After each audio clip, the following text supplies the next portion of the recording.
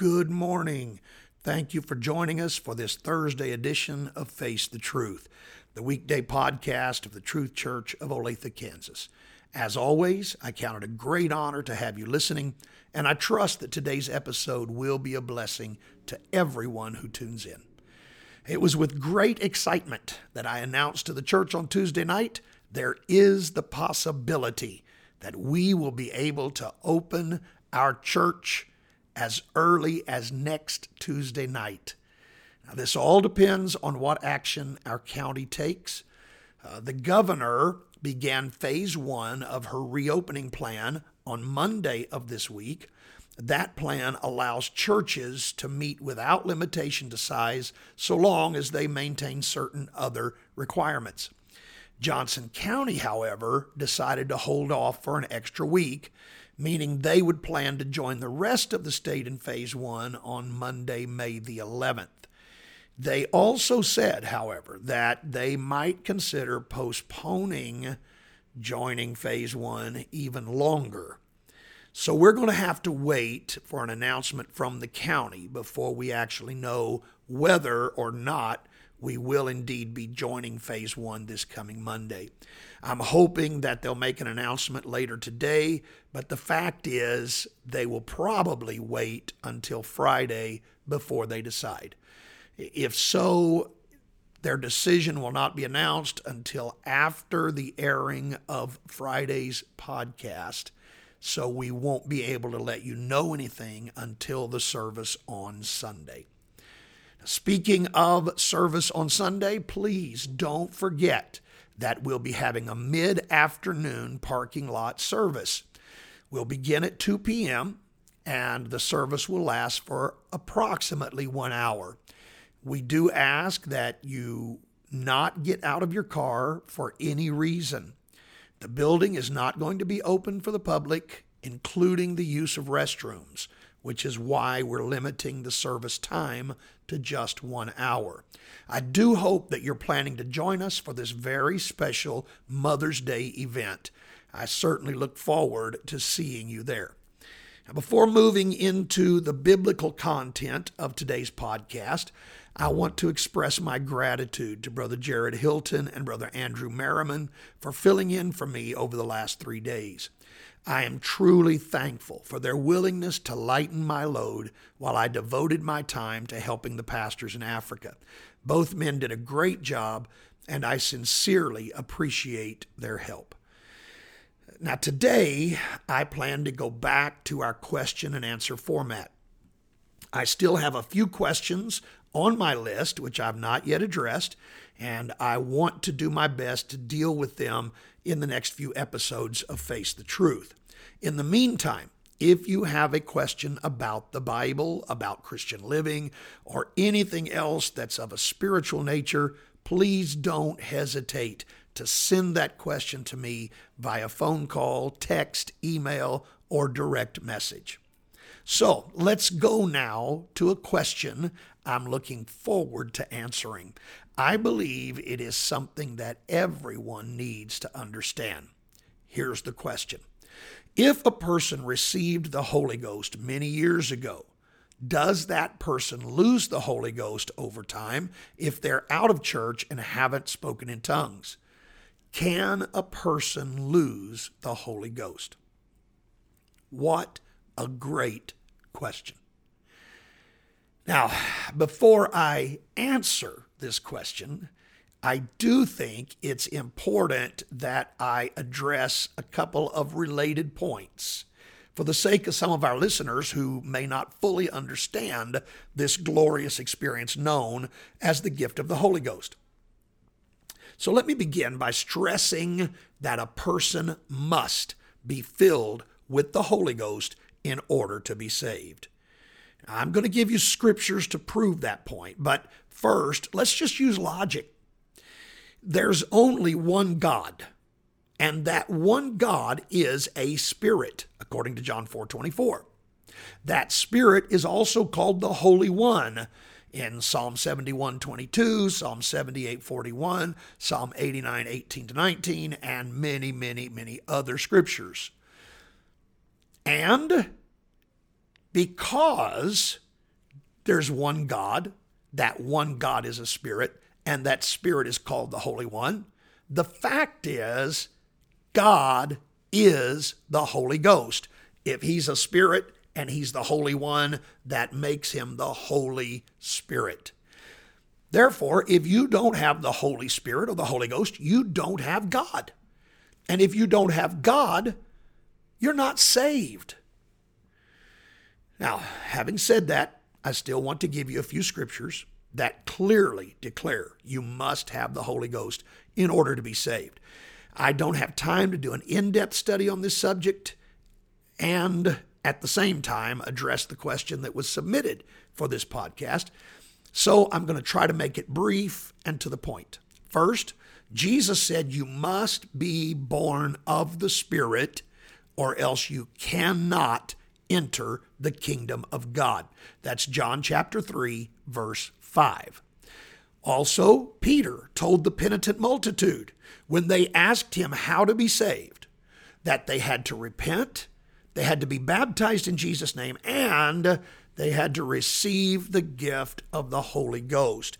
You can read about that in Acts chapter 2, verses 37 through 39. Acts 2, 37 through 39.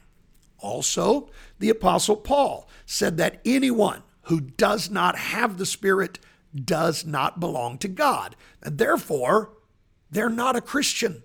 Romans chapter 8, verse 9.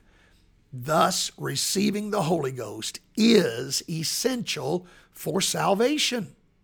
Now, the second thing that I want to point out to you before we move to the question at hand is this. When you receive the Holy Ghost, you will speak in other tongues. In John chapter 3, verse 8, Jesus said, everyone that is born of the Spirit will be like the wind, in that you will always hear its sound. The word sound comes from a Greek word which actually means voice or language. Thus, just like the wind has a language that identifies its presence, so everyone who is born of the Spirit will have a language that identifies their spiritual birth. Paul said that the Spirit of God will, quote, bear witness, or that means testify that we have become the child of God. That's found in Romans 8:16. When you take these two verses together, you should readily see that any time a person is born of the Spirit, there will be a language that testifies to the fact of their spiritual birth. Now, when we then go to the first mention of people actually receiving the Holy Ghost, we find out what this witness, what this testimony, what this voice, this sound is. Acts chapter 2, verse 4. And they were all filled with the Holy Ghost and began to speak with other tongues as the Spirit gave them utterance, or the ability to speak. So we see that the first time people received this experience, there was indeed a language that testified that the spiritual birth had taken place. These 120 Jews spoke in other tongues when they were born of the Spirit. Now, as I said, these were Jews. Let's see what happens the first time Gentiles receive the Holy Ghost. Acts chapter 10, verses 44 through 46. While Peter yet spake these words, the Holy Ghost fell on all them which heard the word. And they of the circumcision which believed were astonished, as many as came with Peter, because that on the Gentiles also was poured out the gift of the Holy Ghost. For they heard them speak with tongues and magnify God. Now, I want you to notice the Jews were astonished that the Gentiles had received the Holy Ghost. Well, how did the Jews know the Gentiles had received it? Look again at the beginning of verse 46. It says they knew this for or because they heard them speak with tongues. I hope you got that. When the Jews received the Holy Ghost, they spoke in tongues. When the Gentiles received the Holy Ghost, they spoke in tongues. I submit to you today that the evidence or the proof that a person has received the Holy Ghost is that they speak in other tongues.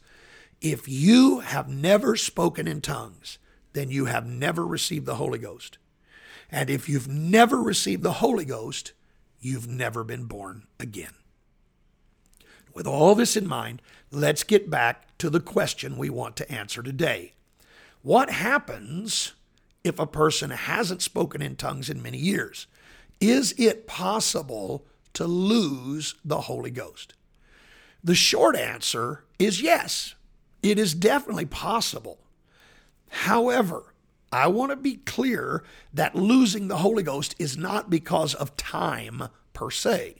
Rather, there's a process that one goes through that would bring them to such a place. Now, in order to understand what I'm talking about, we need to first understand a phrase that is used in the New Testament concerning the Holy Ghost. That phrase is the Holy Ghost and fire. John the Baptist used this phrase, Matthew chapter 3, verse 11. I indeed baptize you with water unto repentance, but he that cometh after me is mightier than I, whose shoes I am not worthy to bear. He shall baptize you with the Holy Ghost and with fire.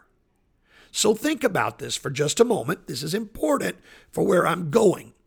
I want you to understand that John made fire an accompanying trait of the Holy Ghost.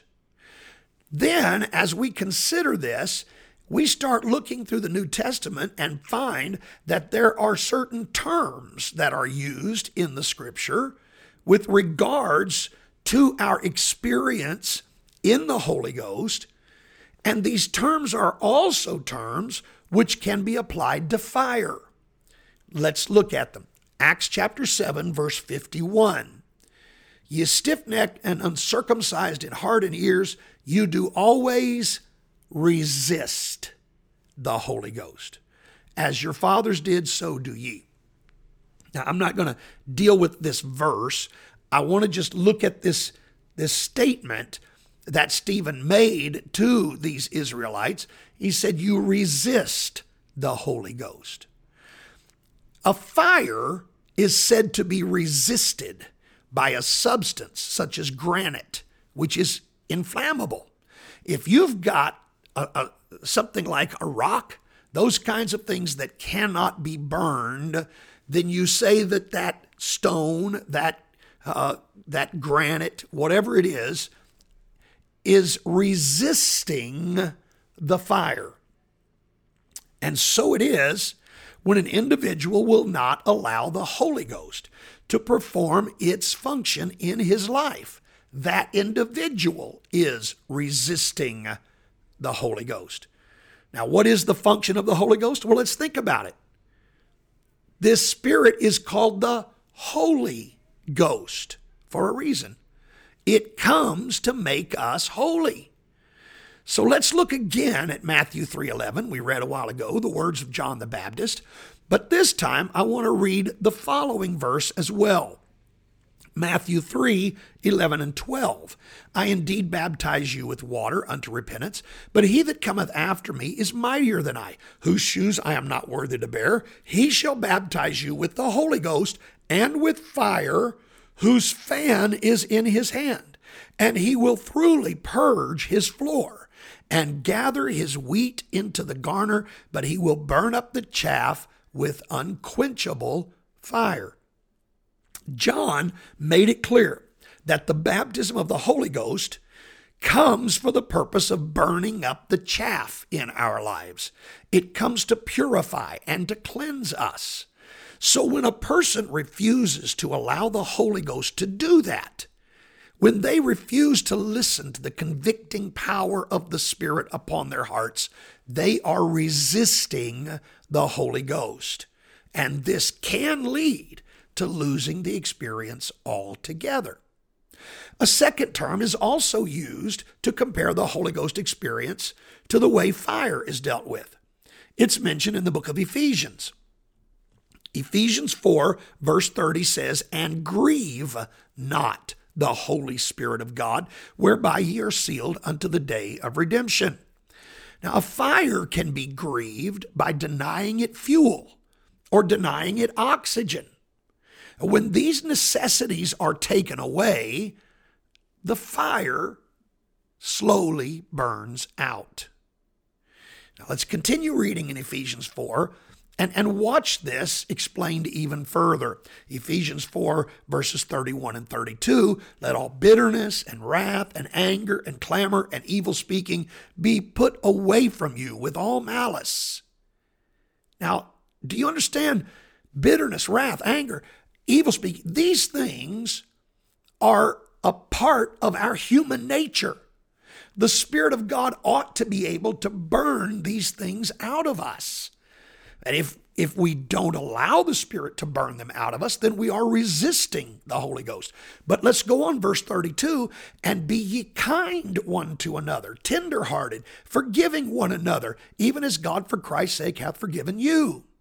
So in verse 32, Paul talks about what we should be doing. Verse 31, the things that ought to be burned up in our lives. But verse 32, the things that we should be adding to our life that will keep the fire burning. We need to be adding forgiveness and kindness. We need to be adding these things so that the fire can burn even brighter in our lives. If we don't add the things that the Holy Ghost requires for our spiritual well-being, then we are grieving the Holy Ghost. Have you ever put something over a candle? Maybe there's a candle in a glass. I've done this before, sitting at a restaurant table when I was younger, and they would put a candle in a glass, and then I would take the menu or something and cover that glass over. When the oxygen is taken away, the fire begins to die. It doesn't have what it needs to continue to burn. And that's what I'm saying to you. When we deny the Holy Ghost the things it needs to continue to burn in our life, then we're grieving the Spirit. Now, I also need to point out to you that things like prayer, Bible reading, church attendance, these are all things that help keep the fire burning in our lives. And failure to add these things will grieve the Spirit, causing that flame to slowly die out in our walk with God. Now, this may well be where the individual mentioned in the original question finds himself today. By his failure to be in church, to read his Bible, to spend time in prayer, he is denying the fire of the Spirit, the essential ingredients it needs to keep burning in his life. The third phrase that's used to compare the Holy Ghost to fire is found in Paul's first letter to Thessalonica. Listen to this. 1 Thessalonians 5:19. "Quench not the Spirit." You know, the word quench means to extinguish. It means to put it out. And when something is added to a fire, something like water, something like dirt, when there are things added to that fire that is adverse to the burning of the fire, it extinguishes the flames altogether. And so when an individual adds the adverse materials of worldliness and unrighteousness, he is quenching the Spirit's fire. These things are contrary to the very nature of God, who is holy. The more a person gives in to his carnal desires, pursues the lusts of his flesh, the lust of his eyes, the pride of life, the closer he comes to putting out the fire of the Holy Ghost altogether. You just cannot live a life that is displeasing to God and expect God to continue to live in a temple that is not kept clean. Think about it. Would you want to live in a house that was never clean? What if it not only was never cleaned, but someone was constantly dropping trash everywhere? What if they traipsed through the carpet with mud and grime, walked around the room, and left their filthy footprints everywhere? Now let's add one more dimension to this. What about if you are trying to clean that home and every time you mop the floor, they immediately walk in and leave muddy footprints? Every time you try to vacuum the carpet, they're dumping trash on it. How long are you going to continue to live in that situation? Why do we think God would want to live in the temple of our body if we're constantly doing things that we know displease Him? God gave us the Holy Ghost for the purpose of making us holy, making us clean. And if we are constantly filling our lives with unclean things, how long will God keep trying to clean up after us? Now, please don't misunderstand me. God is a very merciful God. He is not going to walk away the first time you mess up, or the second time, or the third time for that matter. In fact, I truly believe that as long as you're willing to let Him clean you up, He has no plans to ever leave. We just have to be careful that we don't reach a place where we're no longer allowing Him to make the necessary changes in our lives that He came into our lives to do in the first place. The Bible is very clear about God's willingness to forgive. 1 John 1:9 says, if we confess our sins, He is faithful and just to forgive us our sins and to cleanse us from all unrighteousness. Please don't draw the wrong conclusion and feel like there's no hope for you because you keep making mistakes. My point is not to make you think God is looking for the chance to give up on you. Quite the contrary. He'll continue looking for the chance to forgive you, so long as you're willing to ask Him. I am only trying to respond to a question about whether or not it's possible to lose the Holy Ghost. And the answer, obviously, is yes. However, I truly believe it takes a lot of resisting, quenching, and or grieving the Holy Ghost before the Lord says He's done. He loves you too much to give up easily. He proved that centuries ago when He suffered the anguish and agony of Calvary. As long as you sincerely want Him to keep cleaning you up, you can count on the fact that He will do exactly that. In fact, there is a passage of Scripture that we must never forget about. It should bring comfort and peace to us anytime we think God is about to give up on us. Lamentations 3, verses 22 and 23. It is of the Lord's mercies that we are not consumed, because His compassions fail not. They are new every morning. Great is thy faithfulness. Every day, my friend, when you awaken, there is new mercy, new compassion waiting just for you. Regardless of how many times you had to ask for mercy yesterday or the day before that or the day before that, there's a brand new measure of mercy being extended to you today. Indeed, great is His faithfulness. Before I conclude today's podcast, let me encourage you to attend our special Mother's Day service this Sunday, May the 10th at 2 p.m. If you're unable to make it for whatever reason, we will be live streaming the service as well. Once again, thank you for joining us today. Please let me remind you, we are here to help you in any way we can. If there is anything you need, please don't hesitate to contact us. Thank you to everyone who has sent prayer requests, and let me just ask you, continue to avail yourself of this very important tool. Send your prayer requests to prayer@olathetruth.com. That's prayer@olathetruth.com.